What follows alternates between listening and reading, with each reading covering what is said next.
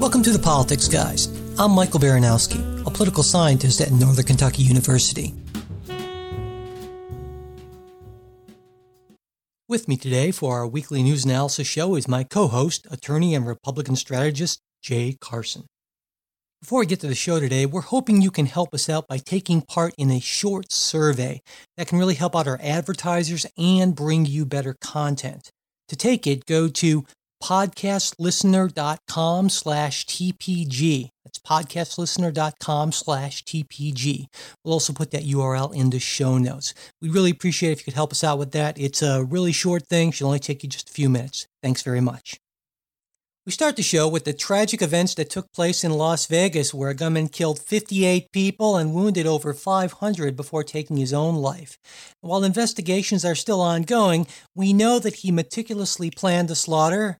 He had 23 weapons, I believe it was, including a number modified with so-called bump stocks to alter them from semi-automatic to effectively automatic, as well as a large supply of ammunition and multiple high-capacity magazines. Now, in the wake of this incident, we've seen basically what we always see when there's yet another tragic mass shooting. We're reminded that the United States has an inordinate amount of guns and gun violence compared to other rich, developed countries. Liberals call for new restrictions on guns. Conservatives fight against these restrictions, arguing that they don't address the issue at hand, or that the solution is more good guys with guns, or that the real problem is mental illness, or that easy access to guns is so important that it's worth paying the toll in gun deaths that we inevitably pay. So it's a standard kind of thing we've seen again and again and again, unfortunately. So, Jay, what do you have to say first about the incident and then, the political aftermath that we're seeing? Well, there's really nothing that I can say about the actual incident. Again, it's beyond understanding why someone would do something like this. There is at this point no motive. Not that even makes it better. I guess it maybe makes it a little more understandable. You understand what there's more of a why to it than just the accepting of, hey, here's someone who was just either evil or so sick and disturbed that he'd do something like this. So, there's not a lot that I can say about that, and I'm not really competent to talk about that, I guess. As far as the politics of it, you're right.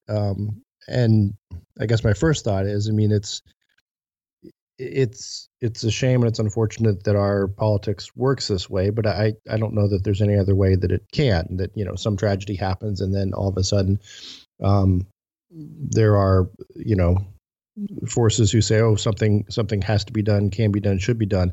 I'm have been and am still of the position that there are some things that you simply can't fix by policy tweaks. And I'm not sure what policy tweaks could be made that would have prevented this. I think there's been some discussion on the bump stock issue, and to me, that's probably the biggest. If there's one thing, and it seems there's some bipartisan agreement on that, treating bump stocks as regulating them as you would other Class 3 firearm conversion stuff. That would make a difference. Would it have fundamentally changed this? I don't know. So I guess that's right. That's where I am. It's sort of a tough thing to talk about. But I think the bump stock option, and we should probably explain to our listeners.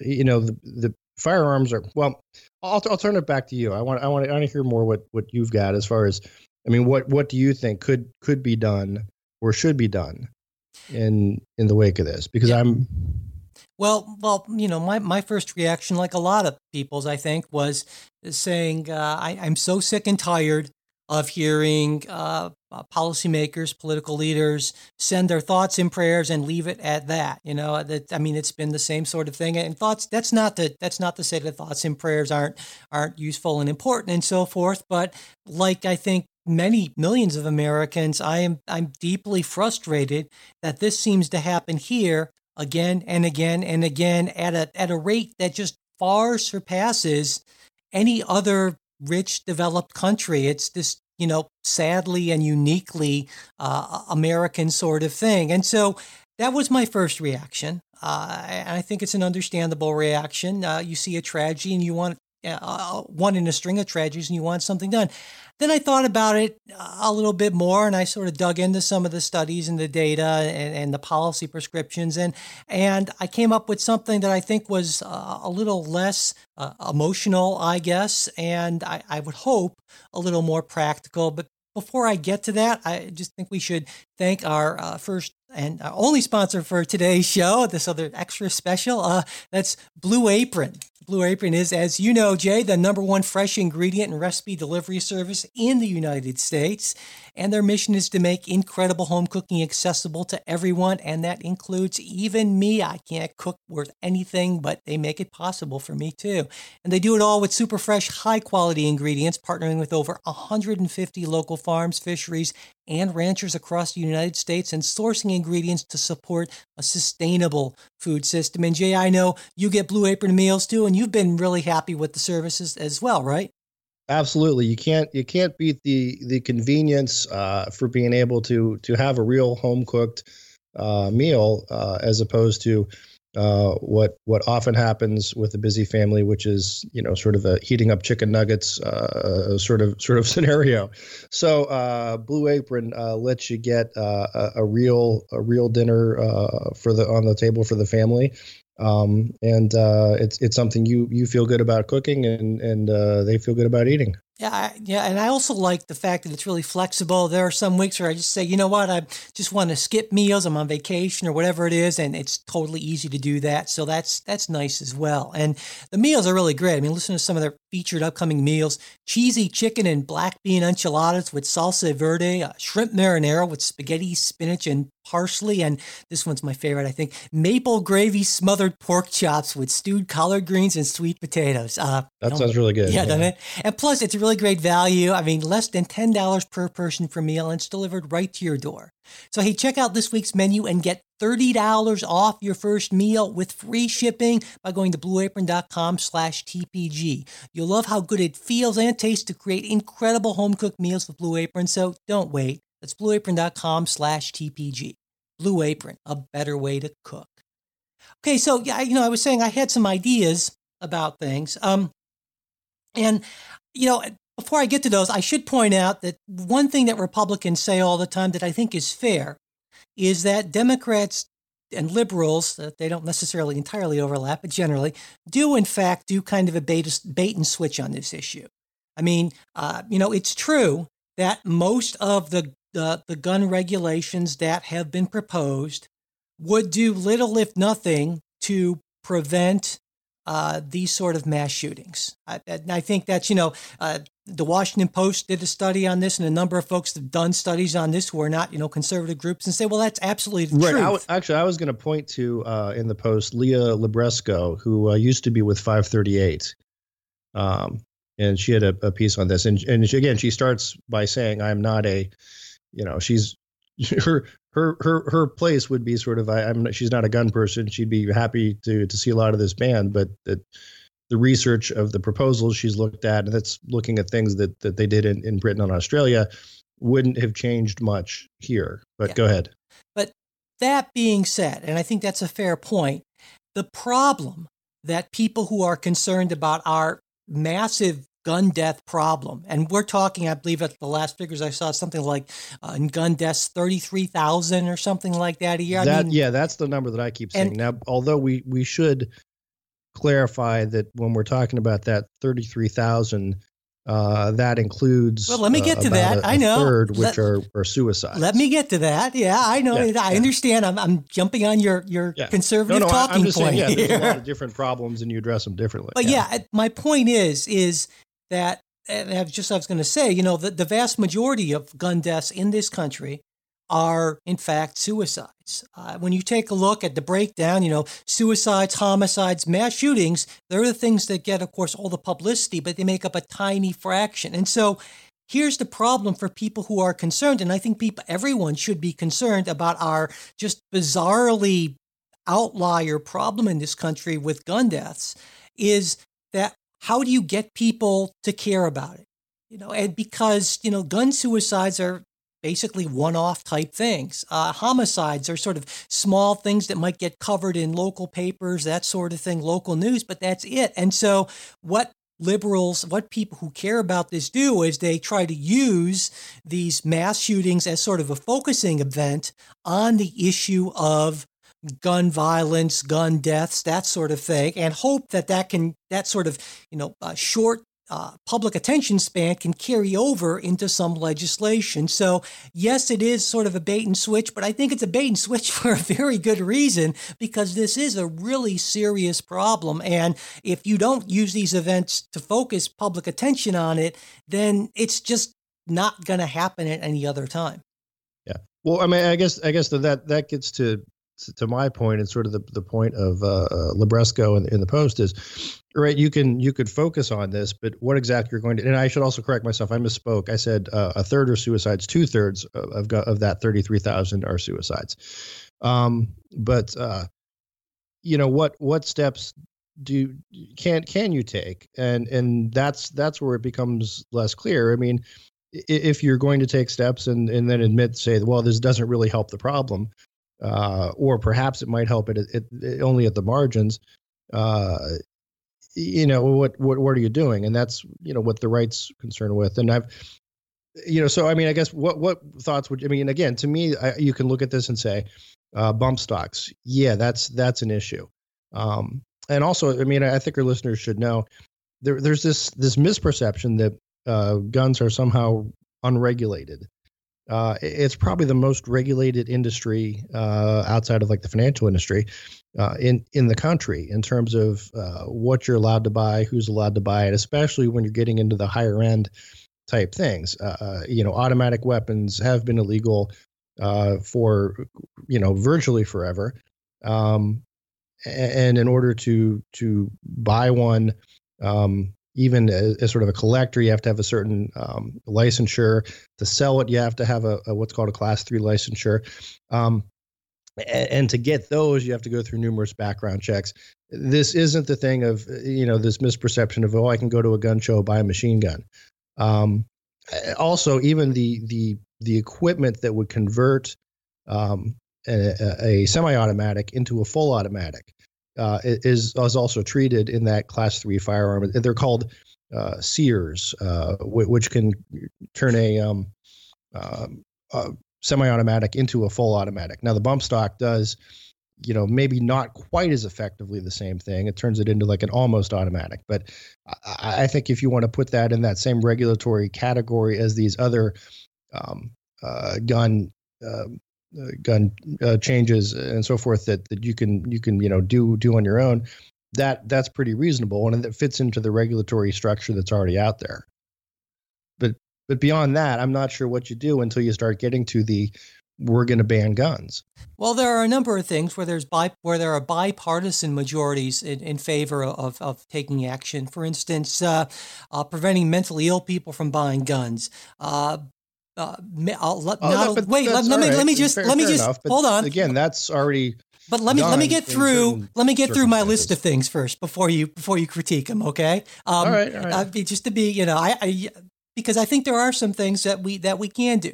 Like I said, preventing mentally ill people from getting guns, preventing people on no-flyer watch lists from getting guns, background checks for private sales at gun shows, because right now those checks aren't required for private sellers, only for dealers.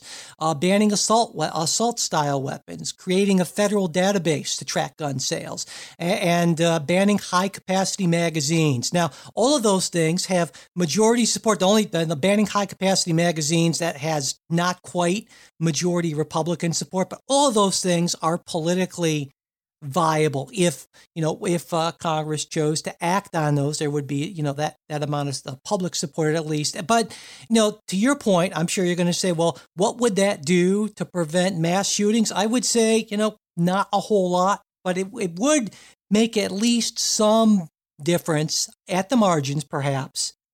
for gun homicides and gun suicides. And, I think that's worth doing just for those reasons. And it's not a matter of banning guns or anything like that. And of course, that's the NRA playbook, is any gun regulation that you can think of. Even with the bump stocks, you said that they were in favor of perhaps banning them, but they were very, very careful. Perhaps we should consider talking about that sort of thing.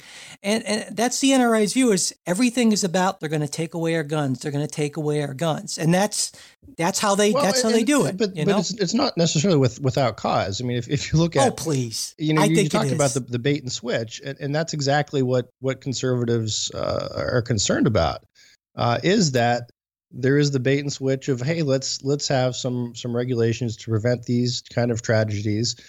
And the next step is we'll take all your guns. There was a really interesting piece in the New York Times by Bret Stephens, who is a conservative, and his the piece is titled "Abolish the Second Amendment."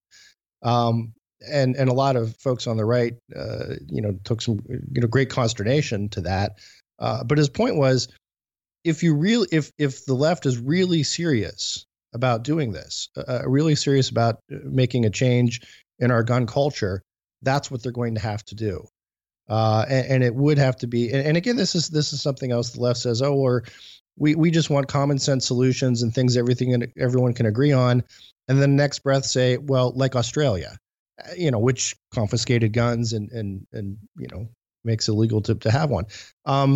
So I think that's where the concern is. So I don't think it's necessarily paranoia from the NRA on doing that. And look, that's their job. It's illogical because it's a slippery slope fallacy. Just because the idea that you would be opposed to something that's, has a fair amount of popular support that has nothing to do with banning guns, because at some point then guns could be banned. I mean, that's one of the most common logical fallacies in the book. The NRA people are smart, let me finish here. Let me finish. That, again, the left kind of uses these tragedies to enact something that won't affect the tragedy, but will affect their broader goal. And look, I think it's the left ought to sort of be honest that yes, what they want is to ban guns. And I mean, again, President Obama had expressed his admiration for what the Australians have done.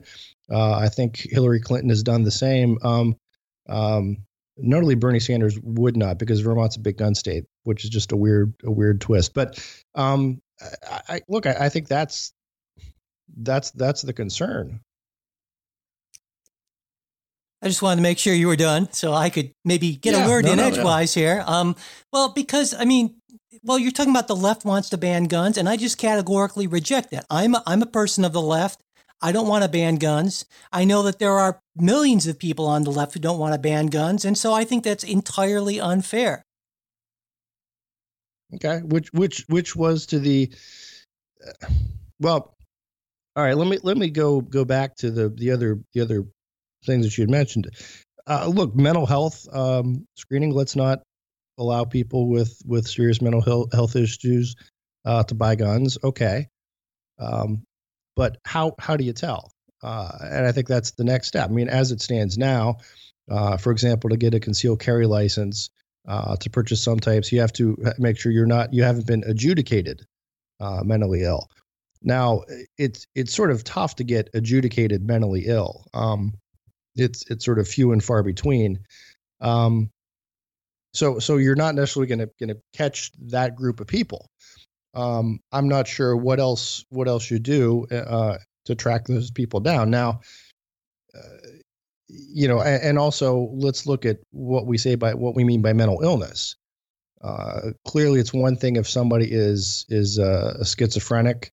What if they've got anxiety issues?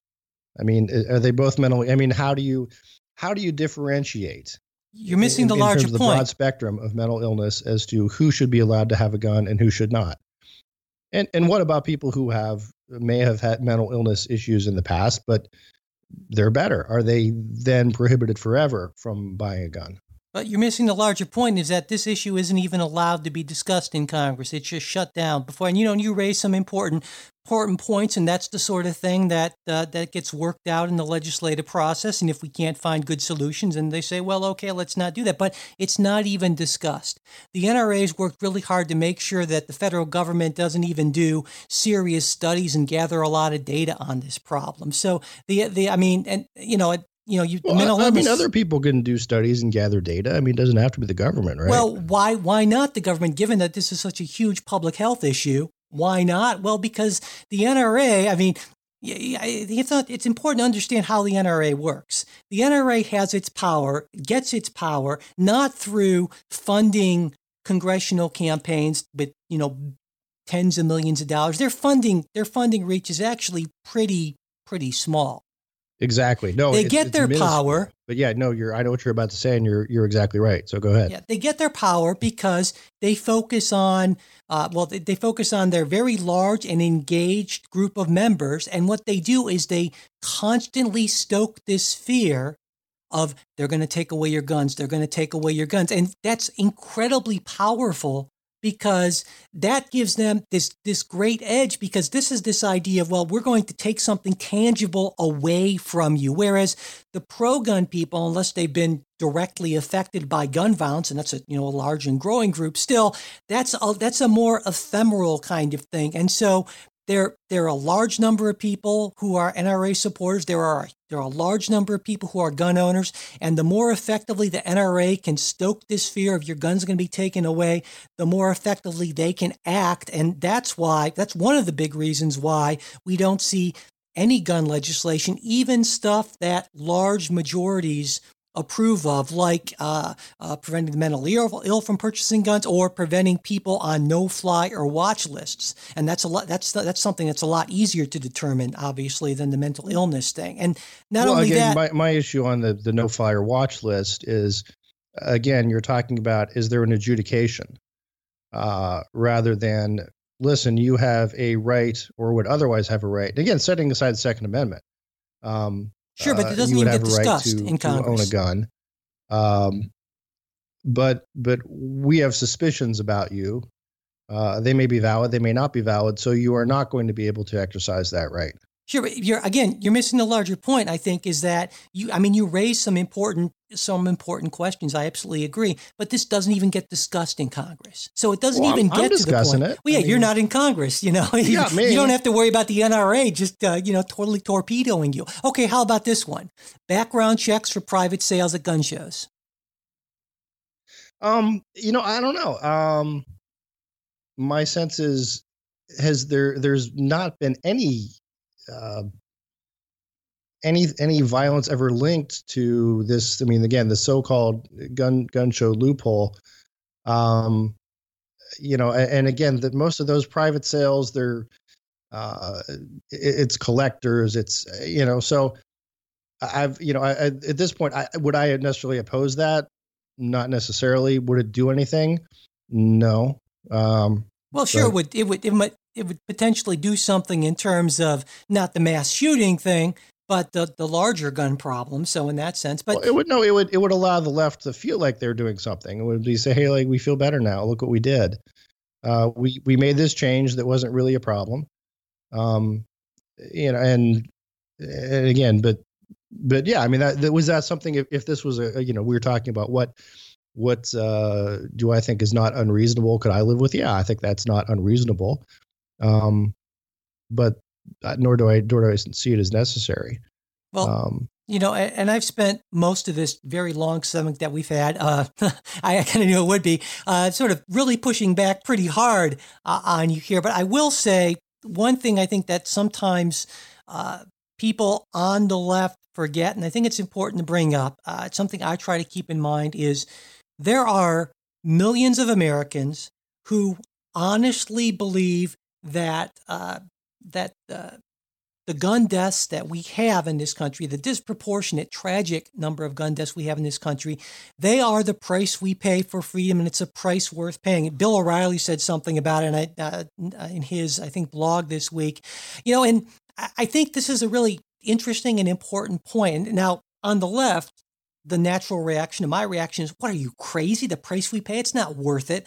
But to millions of Americans, as I understand it, the way they look at it is there is a very real possibility that we may have to take up arms against the tyrannical government at some point in the not too distant future. Now, I think that's ridiculous and paranoid, but I know. Let me go ahead. Go ahead. I'll try in a second. But I know that millions of Americans legitimately feel that way. Secondly, and this is kind of overlapping category, there are millions of Americans who honestly believe that at some point in their lifetimes, there will be a massive breakdown in social order, whether it's through some kind of a superbug, whether it's through, North Korea detonating nukes, whether it's through climate change, zombie invasion, whatever it is. Zombies, yes. Whatever it is. I think the latter is a bigger category. Yeah. The point being that government will not be able to protect them, and they will need to take matters into their own hands. And so when we think about on the left, when we think about how are people justifying this, I think it seems bizarre, I know, to millions of people on the left, but there are honestly a lot of Americans who believe one or both of those things. And when you factor that in, then you can say, well, that at least helps us to better understand their thinking. Because I think while there are some people on both sides of this issue, I think as someone on the left, I think there are people on the right who are awful, bad people demagoguing this issue. But I think the vast majority of Americans who are gun owners and support a lot of this stuff, I don't think they're doing it because they're bad, evil people who don't care about tens of thousands of Americans being killed. I think they have some mistaken fundamental beliefs, but, as we said time and time again, suggesting that, well, that they just must be evil and or stupid, that doesn't really get us anywhere. And what frustrates me about this debate is it seems to me that a lot of people on the left, their initial reaction is to say, well, if you're not for this, you are a reprehensible human being. You don't care about these deaths. And I think, number one, that's just simply not true in the vast majority of cases. And number two, even if it were true, it doesn't help to convert the people you need to convert to get what you want done. And so, why won't all these deplorables vote for us? Exactly. So that's very deeply frustrating to me on this. So before we move on, Jay, do you think anything's going to happen on this? I mean, do you think there's going to be maybe some sort of movement on the bump stock issue at least? I think there will. I think there will be some sort of movement on the bump stock. I want to just hit a point though that go back to something that the people are afraid that someone's going to come and take away their guns. If in the pre-Heller days, if you lived in Washington, D.C. or Chicago or a number of these other cities that banned handguns, well, that, I mean, what else would you call that? If the city you live in says you are not allowed to own, and again, assuming you owned a handgun for personal protection, you are not allowed to own a handgun. I mean, what is that if it's not a ban on guns? And if the government were to find out that you had one, eventually it would be their duty to come and take it away. So I mean, that's why there's always this sense that that's just this demagogue type argument. But it's not that unrealistic. Well, it's a ban on handguns, right, and not guns in general. We should point that out. Sure, but if the only kind of gun that you have is a handgun, well, they're going to come and take your gun. Now, again, the person who works late night at a convenience store on a not so great end of town, maybe carrying a rifle back and forth to work isn't that convenient. The student, and again, I'm talking about I knew women in law school who carried guns in their purses for late nights at in Columbus, Ohio. And again, it's not as if Columbus, Ohio, and Ohio State is some hotbed of crime, but look, there's shady areas, there's shady people, and there are situations where the police either can't get to you quick enough to protect you, or they. But that's why we have a Second Amendment.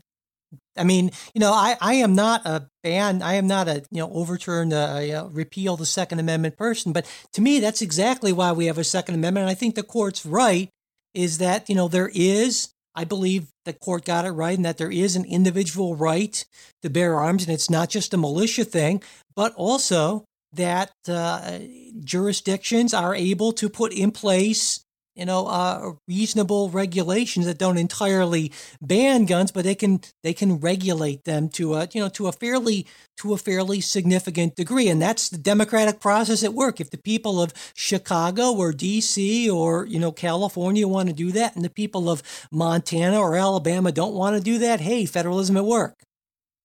Right, but again, not to the point of saying our reasonable regulation is you can't have one. Right. Well, that's why we have a Second Amendment. What the court said, and I think we agree on that. But my only point is, when people on the right say the left, if given their way, they will take away my gun, and that's kind of poo-pooed as, oh no, they'd never do that. Well, except in Washington and Chicago and New York and all these other places where, we've said that.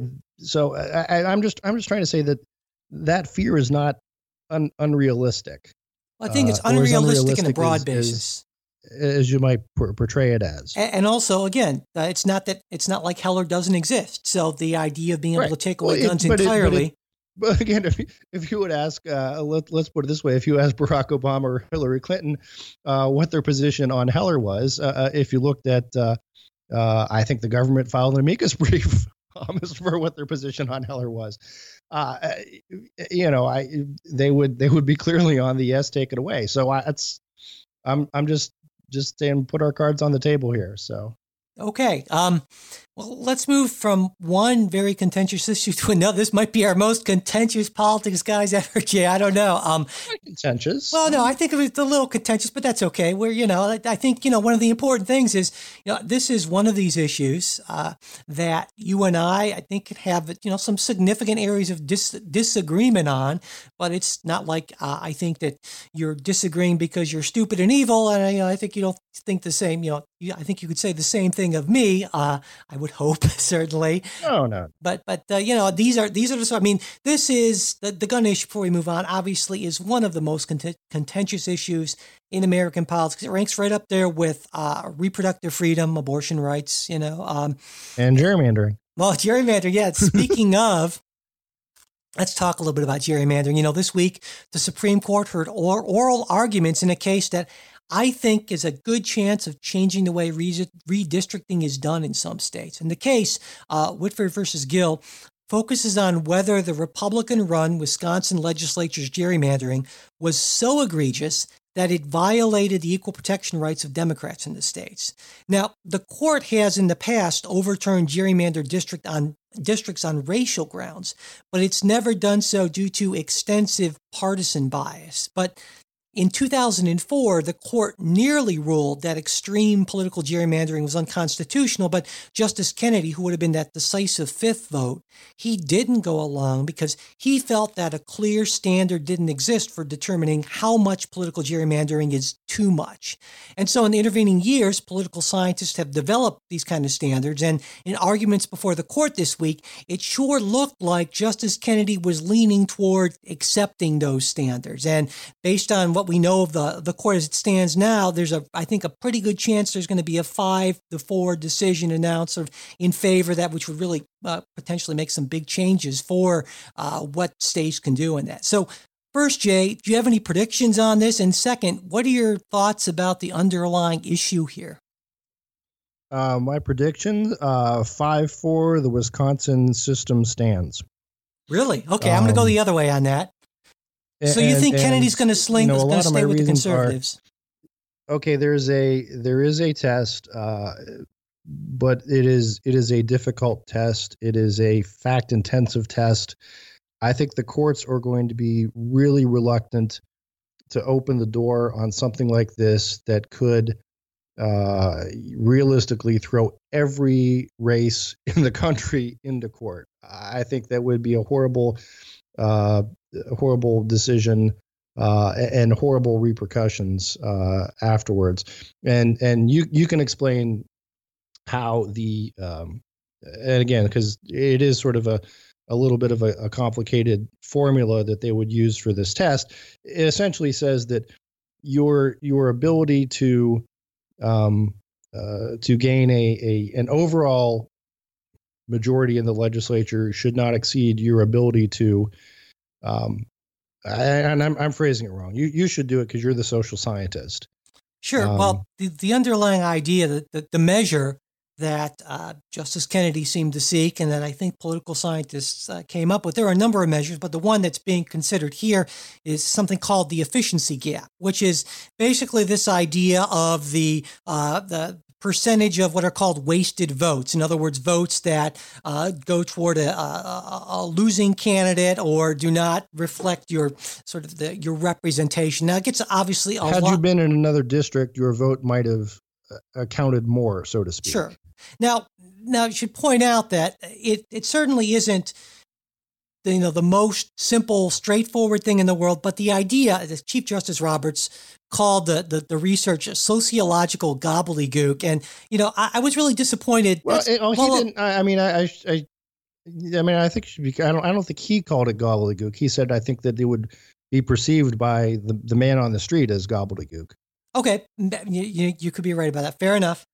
But I thought maybe you're right. Okay, but the point being is that it is a complex.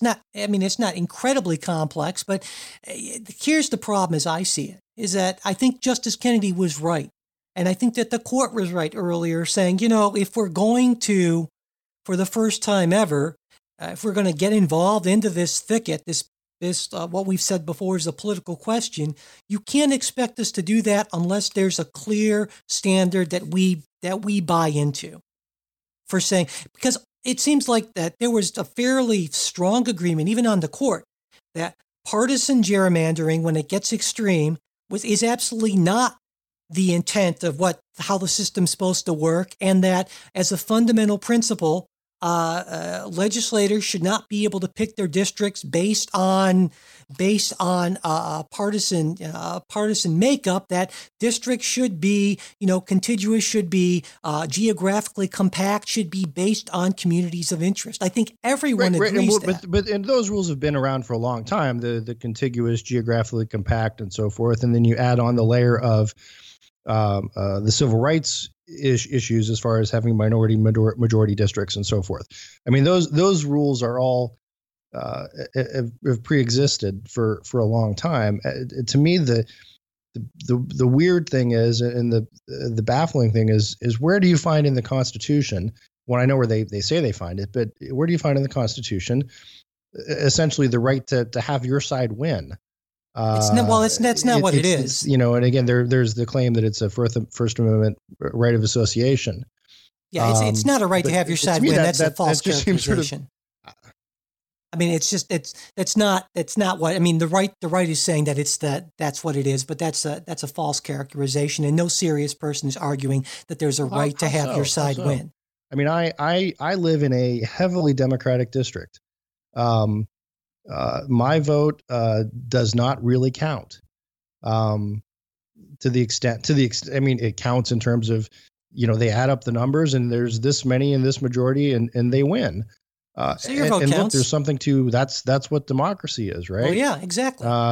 Now, if I lived somewhere else, maybe I would be the majority, but I don't. So I guess I'm sort of. Ought I to run for office, and then when I lose, which I would lose dramatically, go to court and say, hey, come on, man, this district just isn't fair. Well, I don't have a fighting chance. It would depend on how the district was put together. Let's say that a district was drawn where 50 miles of the district was I-75, just so it could connect, one highly Democratic area to another highly Democratic area in another part of the state that really had no connection to Northeastern Ohio. I think you would have a case. And that to me is the point. Right now, you can look at some of these districts and just say, kind of like how the court's, famous, Justice Potter's famous test for pornography, right? I know it when I see it. And I think we all kind of can look at some of these districts and go, oh, come on. But the problem is oh, come on, isn't enough of a standard. I absolutely agree with that, but there comes a point. But there's also another remedy other than the courts, and that's the political remedy. Except that's the problem. If you don't like how the districts are drawn, they're redrawn every 10 years. and inevitably then goes to court on all the other issues we just talked about, the contiguousness and the racial issues and so forth. So look, a reason that Republicans have enjoyed a benefit in statewide or in state races in Ohio for about 20 years is they have held the offices that control the apportionment process. There's no rule that says Republicans always have to control those offices. There's no reason Democrats can't control those offices. They just haven't fielded, good enough candidates to do so. So, I mean, I think that's my point is not that there's not a problem. It's that the remedy is a political one, not a judicial one. Well, I think ideally what we would have is a system where legislatures weren't actually the only ones doing this process, and to make the whole process less political. And in fact, there is a movement for that to happen, with independent redistricting and we've got some of that actually here in Ohio as well. Yeah, and there's other states that are doing that. So again, I am all for that and all on board with that. My problem is the court weighing in on it. Ohio isn't really. They have a board and so forth, but I think it's kind of a little partisan, isn't it, in Ohio? Well, it is in that. Look, the final decision is still the legislature. Yeah. They're right now. Go ahead, sorry. Yeah, but that's sort of per the Constitution. I'm not sure how you get around that unless you change state constitutions, which if states want to do that, they can. But I guess the framers saw this as a political process, and look, Elbridge, Jerry was Gary, I suppose is how he pronounced it, but he was in the room when they did this, so this wouldn't have been a surprise to the founders, because they knew old Elbridge, and but they were still comfortable that the political process could take care of this. Rather than the judiciary. Well, the founders didn't know about the kind of technology that's available for this sort of thing. And I know people go back to the argument again and again and again, but to me, it's yet another example of where technology, advancements in society of various types have sort of outstripped what these admittedly brilliant men in 1789, had come up with. And so going back to, the founders, knew this would be an issue or something. To me, that rings a little hollow for me, but I think at least I feel like it's good to know that in some states, I think there are 13 states that use what I would call sort of strict redistricting commissions, and that's kind of focused on the West. California does it, Arizona does it. There's a lot in the Pacific Northwest and so forth. A few states in the Northeast, but at least there's some kind of movement toward that. And I think ultimately, it would be better to not have the courts making these decisions. And I think it would be better in the long run, because Republicans aren't always going to have this stranglehold over state legislatures. It goes back and forth over time, to make this a truly nonpartisan process. And I would hope that over time more states do that. And I at least am semi-optimistic that we'll maybe get more states over time doing this kind of thing. Okay. But let's put it this way. They won't do it if the court weighs in. Oh, I think they certainly would. Otherwise, at that point, then, or let's put. I should paraphrase. They could do it, but it won't matter because they're well, sure it would. It will always be subject to judicial review, and you will see losing candidates from everywhere filing lawsuits, and it's going to be. And I think that was to Robert's point. An erosion of our confidence in the judiciary. And look, in democracy, if you can't vote and say, okay, we won, this is like every election is going to be decided, sometime in December or January, because you'll have the vote, you'll count the votes, then you go to court, and then you'll get the results, and then you'll appeal. And I mean, I think that's the bigger problem, that we're putting our government into the hands of the courts. It will be Bush versus Gore in every state representative race, every congressional race. And And I would Well, throw before you throw that out, hold on. You're wrong about this, and let me say why before you get into another point. You're wrong about this because that's exactly why Justice Kennedy said we need a clear standard. So this idea that everyone will sue, well, no, because if you don't meet that standard, that's not going to get anywhere. So that's exactly why Justice Kennedy was right, and that's exactly what a clear standard prevents. So you're just wrong about this. Wow. Well, that's a relief because I was afraid there might be people who would just sue just to sue and to keep their name in the paper. Well, people can do that now anyway. That doesn't change anything. The real world. I mean, no, you're just wrong. You know, the inclination would be, why don't I sue? Yeah, you'll lose, but you know what? I'm going to lose fighting for democracy. I'm going to make my name better. It's going to be a beautiful publicity stunt. I'll be fighting for the rights of all those people who voted for me. And if I lose, it's just because those darn courts are so crooked and I'm going to run again next time. Well, people do that now. That doesn't change anything. So I think you're just fundamentally wrong on this. Okay. How about one last thing? And I know we're running long on this, but here's my hypothetical that occurred to me in the middle of the night. Would you agree that if the court rules as you think, there would essentially be a fundamental right to be able to vote in a district that is, for lack of better word, fair? I'm always troubled when an attorney starts off a question to me saying, "Would you agree?" It just screams trap. No, I would not agree. Oh, okay. Well, then there goes the hypothetical.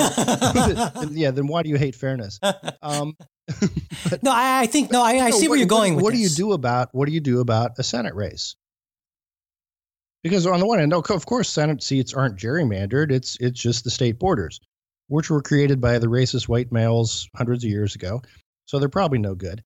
But you know, if there's a right, Jay's joking about this, by the way, that type of representation in one house of Congress, why not the other? I don't agree. There's a right. There's not yet, but I mean, I don't agree. Even if the court, I don't agree that the court would be creating a new right. I believe this goes under equal protection. It's another issue, but so I don't think any rights are being created. I understand the argument, but I believe it's not a correct argument. Well, let me put it this way, because I don't want to lose this in semantics. Equal protection right. I mean, it's not a new right, but it's applying the equal protection doctrine to an area where it's never been applied before. I mean, it's a new right in that sense. It's an extension, sure, and it's an extension of an existing right. And so it gets down to, I think you're right, and we talk about semantics, is what does equal protection exactly mean? And, reasonable people can disagree about that. And certainly I and a lot of people on the left would have a much more expansive definition of that than you and a lot of people on the right would have. Yeah. All right. But just everyone think about that. Think about that, the Senate. And if you live in a solid red or a solid blue state, is your vote essentially a wasted vote? And if you have an equal protection right to have your vote not be wasted, ought not the judiciary make some accommodations for you? Well, there is no such right, and there never will be. All right. Well, let's wrap things up, Jay. It is time for what we're reading. I think we can kind of fit that in. So I had something that's really, really kind of wonky. Budget reconciliation. We've talked about budget reconciliation before, because it's basically how the majority in the Senate tries to push everything through. The Democrats did it when they were in the majority. The Republicans are pushing it even more on things. And whenever I read about budget reconciliation, they always call it this arcane process. They just kind of leave it like that, like a black box. And it always frustrates me because while I understand what budget reconciliation is, and I'm pretty sure that, and I know that you do, I think that does a disservice to a lot of people. And so I went in search of what I thought would be a really good, clear, no-nonsense explanation of what that means exactly. And I found a great one from the Center on Budget and Policy Priorities. And so I would suggest people take a look at that. It really clears up, I think, a lot of misconceptions and just makes, I think it's just really good. It'll only take maybe 5-10 minutes to read. I thought it was great. If you're interested in a more extended discussion of budget reconciliation, including the intricacies of the Byrd Rule and some history and other things like that, check out, Vox did a Weeds podcast on that. Now, I prefer the Senate on Budget and Policy Priorities explanation because I always think like for complex procedural things, I like a written reference to refer to. But I thought the Weeds podcast episode on this was really pretty good. In fact, when the Weeds guys focus on technical stuff, they're really good. When they focus on political stuff, then they kind of lose me because Ezra Klein is just basically a mouthpiece for the left, and just his starting assumption is that Republicans are evil and stupid, and he just let me go on a little mini rant.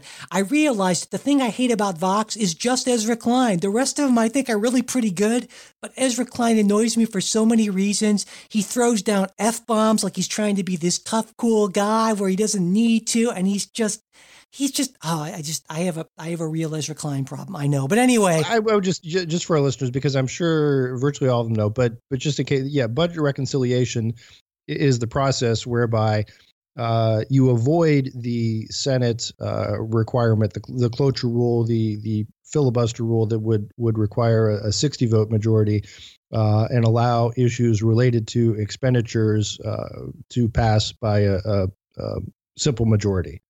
That's probably the easiest way to explain it. And the again, you get into then stranger things of it's sort of authorized for a certain term on certain, you decide you're going to have this bill can be subject to budget reconciliation, and there's certain rules that you have to work within with the CBO, that then there's an expiration date and so forth. But the simple gist is you get to pass it through the Senate with 51 rather than the 60. Yeah, and for a lot of reasons that the CBPP and the Weeds get into, it's not a great way for passing good policy for a lot of reasons, but it's kind of what you're stuck with if you want to ram something through and you don't have 60 votes. Yep. So, Jay, do you have anything this week? I do, and this is something. This is maybe a little more hopeful for everyone. Okay, we need it. And it's a genre of book that I'm typically not a fan of, and that is the book written by a sitting politician. But I'm reading Jeff Flake's Conscience of a Conservative, very intentionally named after the other famous book of that title by the person who formerly held his Arizona Senate seat, Barry Goldwater. Flake's attempt is to sort of, it's really kind of to distance himself from the Trumpian wing of the party. He has been a pretty vocal Trump critic and vice versa throughout this. But I think it's good to read, and I would hope that people on the left might take a look at this, because what he does is he sort of rails against what has become viewed as conservatism, which is again this sort of Trumpism, nationalism that doesn't necessarily really fit with what conservatism classically meant. The sort of meanness about it in our current moment.